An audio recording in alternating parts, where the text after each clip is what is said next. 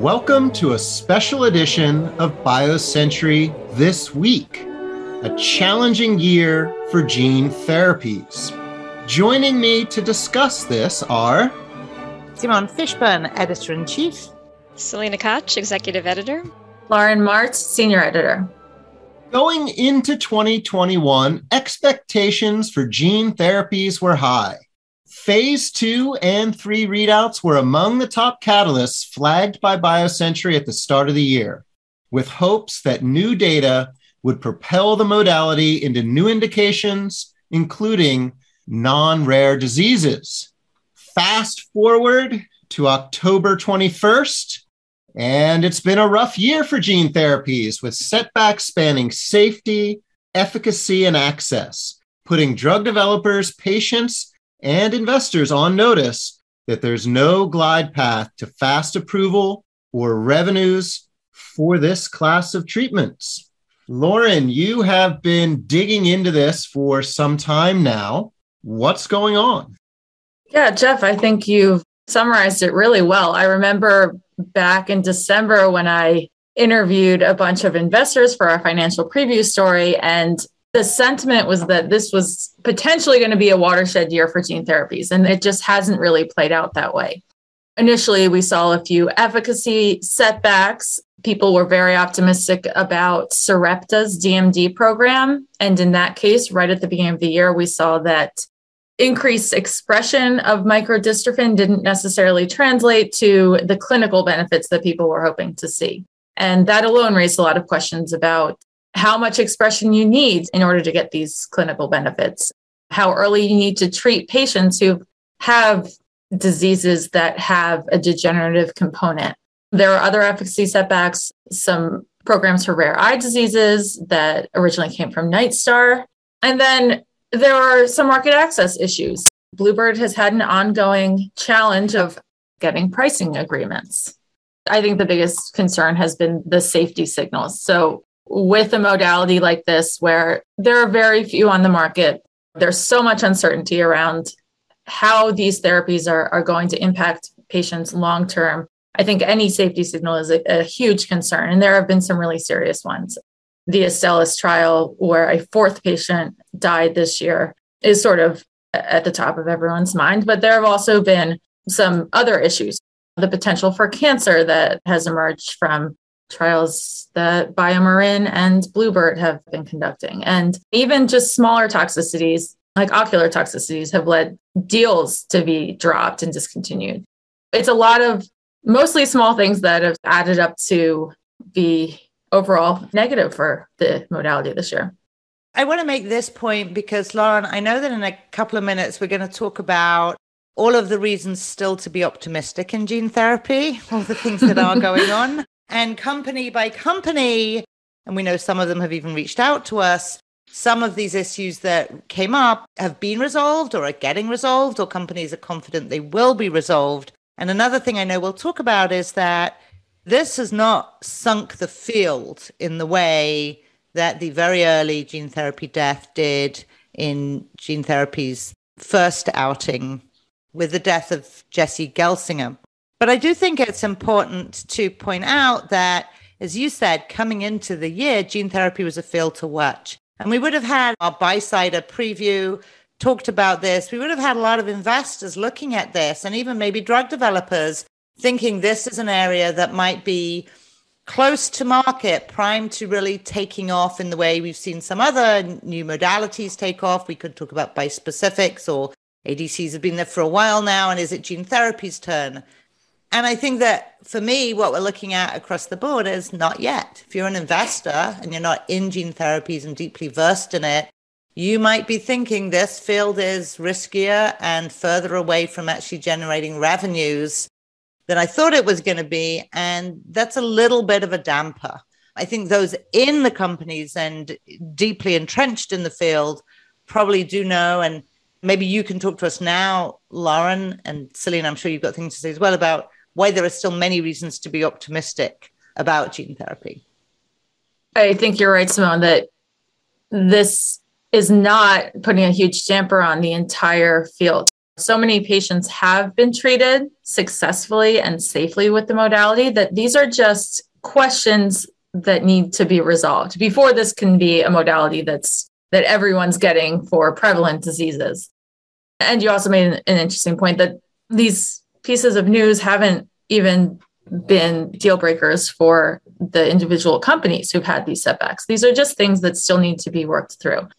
In terms of being optimistic about the field in general, there is so much development going on. I think there are close to 200 clinical trials of gene therapies right now.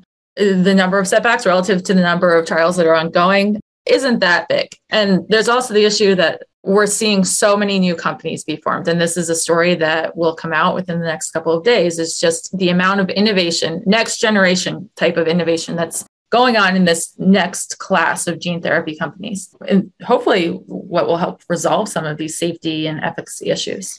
Yeah, I think these could be characterized as just the growing pains of a young field. I mean, we have had so few approvals in the past, and now there's this deluge, and FDA is preparing for it. It's funding CBER with the expectation of exponential growth in the number of reviews it's going to have to do, and it has projected 10 to 20 approvals of gene and cell therapies a year by 2025. So as the activity ramps up, these are the kind of things that are going to come out, and more of them are going to come out. But in addition to that, we should start seeing resolution to some of these questions. Lauren, I'd like to get your thoughts on one company that has gotten across the regulatory goal line in Europe, but now is retreating from that market, and it's Bluebird. We have another announcement today that as part of winding down its operations in Europe, it's pulling a few MAAs from the European Union as well as in the UK. What's going on there? First, there was a hiccup in Germany. They pulled the therapy from Germany, but they said we're optimistic in our conversations with other HTAs, and now this. I'm not sure exactly what happened, but I know that, there have just been some problems with the pricing negotiations and the fact that companies want these gene therapy single treatments with long-term effects to be priced in such a way that it reflects the long-term value. And there's just ongoing disconnect between what the gene therapy companies are expecting and need to see and what some of the HTAs, I guess, are willing to pay for them. It leaves a lot of uncertainty for this huge group of companies coming up through clinical development around how their drugs will be paid for and what price they'll get for it. But it also sounds, Lauren, like nobody is holding back from entering the field or developing drugs in the field because of that concern. A lot of the people I've spoken with, a lot of the companies I've spoken with have said, if we develop a drug that works, we're confident that reimbursement will catch up. It will be there when we need it. So we'll see. Have they spoken to Bluebird recently? So, yes. That's a good question. Yeah, and just a quick note on Bluebird, they've now split the company in two. One company will focus on their cancer assets and the other will be, is it rare diseases, Lauren? It's mostly rare diseases. I think it's the gene therapy side. Some of these safety issues that have come up raise some translational issues, Lauren. For instance, we're seeing liver tox in people that didn't show up in preclinical models and liver cancer in preclinical models that doesn't seem to show up in humans, yet can cause clinical hold. Can you talk a little bit about that?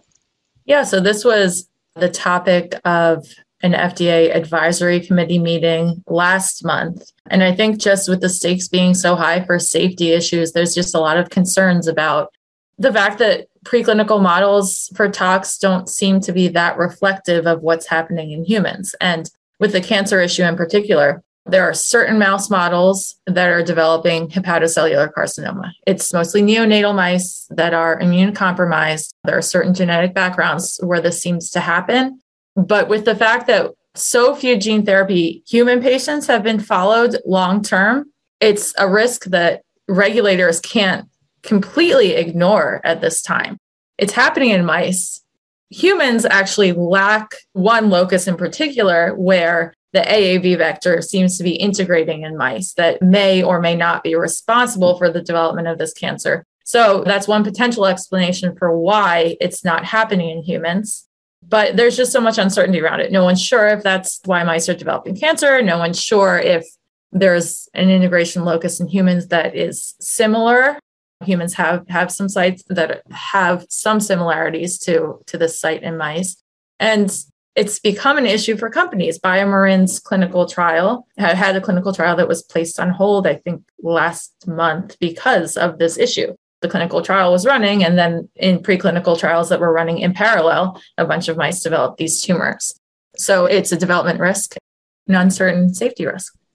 When it comes to the solutions, are companies engineering mice to, I don't know, change this locus, to reduce the integration, or doing studies to figure out if that is indeed the issue, in which case it seems like it wouldn't necessarily be relevant to people? Like, what's happening there?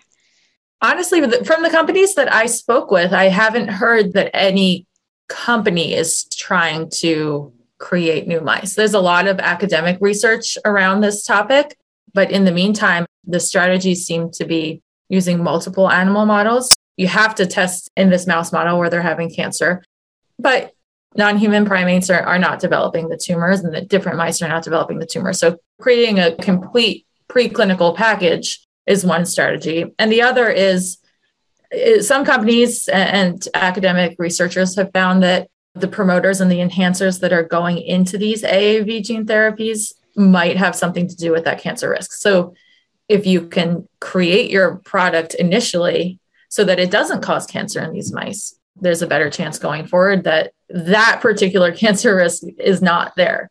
There's still uncertainty around whether or not you could develop cancer in different mice with different genetic backgrounds. To me, this is a classic case where there should be some kind of public-private partnership, maybe a project taken on by NCAT. This is a problem across the field. It probably is going to spill into other fields. You know, we talk about CAR Ts also involving gene therapies, and who knows what other kinds of fields could benefit from this. But either way, just animal models or getting rid of the animal models, either way, just to correct what it seems to be a broad translational problem that is really a hurdle.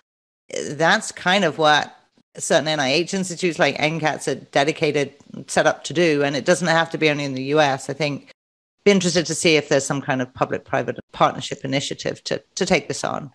People have been calling for that. There's this issue of standards. It's not just the components that go into the gene therapy. It's the dosing too. There's so much uncertainty around whether there is some threshold dose of a gene therapy that would cause liver toxicity and cause tumors to develop in livers. And there's no systematic study of these AAV vectors that are being developed across companies to see the factors that impact that toxicity. So a public-private partnership is the right direction. And Lauren, you wrote a fantastic story, I'm going to say a short while back, about gene therapy, the next version of gene therapy. Is it 2.0? Are we up to 3.0? Mm-hmm. Talking about what model are we on right now? And, you know, there's other things. Apart from manufacturing, there's vector sort of efficiencies and changes that they, I think, believe the next generation of gene therapies will benefit from. And so are we seeing progress on that front? We are. Stay tuned for another story on that topic. But the majority of the companies that have formed in the past 5 years are working on some type of next generation innovation to address tissue tropism, immunogenicity, manufacturing, and a host of other problems. When we broke down the current activity with AAVs, there seemed to be the most concentrated in neurology and ophthalmology. So with ophthalmology, you can inject into the eye, right? You might sidestep some of this liver tox, but there's other issues there. Within those two therapeutic areas, what do you foresee as the risk coming up for those programs? So we've seen the risk for these direct injections into the eye. The safety risks are kind of minimized by the fact that the eye is so self-contained, and probably the worst thing that could happen is a patient could lose eyesight in whatever eye is injected, which a lot of these patients are on track to lose their vision anyway. So the safety risks in that case are minimized relative to a systemic AAV. But I think an issue that we're seeing is that with gene therapies, biomarkers are just such an important component of development. And they're so hard to track whether or not your gene therapy is delivering the gene and it's producing protein and you're getting to enough cells and things like that. You can't biopsy the eye to get that marker and to get an early indication of whether your therapy is working. And that's sort of a proof that you can get easily if you're targeting the liver or different organs. For neurology, there are some of the same kind of safety concerns that are coming up separate from the systemic liver targeting AAVs. But when you're injecting into the brain or into the spinal cord, there seems to be this issue of where you inject, there's a high concentration of AAV. And most of the AAV toxicities are related to inflammation, the immune response against the vector. So there seems to be some kind of inflammation happening where you're injecting the AAVs into the CNS. So far, that doesn't seem to have actual consequences. It's the type of thing that doctors are seeing on MRIs. And at the meeting, it seemed like there wasn't a lot of concern about it. There wasn't a reason to change the way that you're injecting these or anything like that. But it's just a side effect to be on the lookout for to make sure that doesn't materialize into any neurological issues for patients. So rays of light, Lauren, I mean, there's been a lot of clinical holds this year. Are companies still stuck in neutral there or are they lifting? Well, one example is Bluebird. They had some clinical holds related to potential cancer, a cancer that developed in some patients that were treated with their ex vivo lentiviral-based gene therapies. And some of those holds have been lifted. It's been determined in one or two of those cases, I'm not sure, that the gene therapy was probably not the cause of these hematological malignancies that happened in those patients. In one case, they do suspect that it was the cause, but some of those trials are moving forward. And the Sarepta program that we mentioned, I think they're entering a phase 3 trial now. They've had some recent data. So things are moving along. Yeah. And as I think one of you said earlier, companies are still being formed in this space. Just 2 weeks ago, we saw Appletree Partners launch Intergalactic with a non-viral gene therapy technology that's designed to avoid the modality's safety issues and expand the addressable indications. ATP invested $75 million in that Series A round. Simone, what should they be thinking as they approach the space after all the lessons of this year? Well, I think investors have to be realistic and understand that gene therapy is standard drug development. It doesn't happen overnight. There's every reason to believe with gene therapy and many of the new modalities, especially that operate at the level of DNA and RNA, that your biology risk is lower, or should I quote target risk, because quite often you know exactly what target you're going for and what you need to do. So your only issue is getting the gene in there. How hard can it be? So I think I think that the target risk probably is way lower than, let's say, for a small molecule or something like that. But at the end of the day, there's a lot that are, I don't know if systemic is the right word, but field-wide problems still to be sorted out. One thing I would bring up is an analysis we did several months ago looking at new modalities that have made it to market. And if you look at something like ADCs, and I think we're now starting to see bispecifics in the same way, what you see is like one get on the market, and then the field goes through this kind of sometimes several years long wait until the next one gets on. Sometimes a molecule gets taken off the market. Then there's a bit of a lag for a third one. And then sort of after that, it starts to accelerate. I think gene therapy is in that stage where you've got the first one on the market, depending on which market you can, one or two, or where you start counting kind of thing. But it's really in that lag phase now that one has made it through, but it didn't necessarily smooth the path to a whole lot of others. There'll be another, and then there'll still be a bit of a lag, and then there'll be another. And at some point, it will start to become, I don't want to use the word turnkey because that is a little bit glib, but a whole lot easier. And I think when we reach that point, investors, will get their returns, but also we'll start to see probably much shorter paths to development, much more predictable paths. So what you're really looking for at that point is that the risk you're taking on relates to your specific patient population or that specific biology, rather than issues that are broadly felt across the field, like the translational problems that we've talked about. Good points there, Simone. I want to bring it home now. Lauren, I know you have a piece you're working on that's going to come out in the coming days. Can you give us a little preview there? Sure. So the next installment of this gene therapy analysis is a look at the gene therapy companies that have been formed in the last 5 years. And I'm looking at the disease areas that they're working in, the types of next generation technologies that they're pursuing. You mentioned the non-viral. That's one of the many areas that I think the next generation of companies is really focusing on, and the types of gene therapies that people are interested in moving forward. And the next generation types of innovations that these companies are working on include capsid engineering for AAV vectors, innovations in the types of transgene structures that companies are using. It's not all about just replacing a gene that's mutated in a certain disease. There are some really interesting ways that the companies are engineering these vectors. There are different delivery technologies, and I'm not talking about the vector itself. I'm talking about the way they're actually put into the body.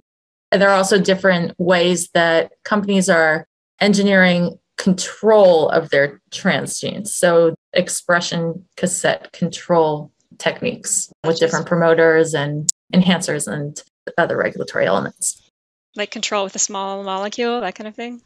Yes, there are some very interesting ones where you're actually inserting or delivering a receptor into a neuron or different types of cells, for example, that can then be controlled by a small molecule that you're delivering with the gene therapy. And there are some other companies that are doing their gene therapies deliver an siRNA, for example, against the mutant gene. So you're knocking that gene out completely. So you don't have the toxic effects of the mutant gene. And then it also delivers a corrected copy. So fixing the problem in the way that maybe a gene editing therapy would. Excellent. Well, I look forward to reading this piece, Lauren, and your other piece, Gene Therapies, A Bad Year, is already on the website. And some of the other articles that Simone and Selena have mentioned, you can also find by digging into the BioCentury archives. All of BioCentury's podcasts are available on Spotify, Stitcher, Apple, and Google.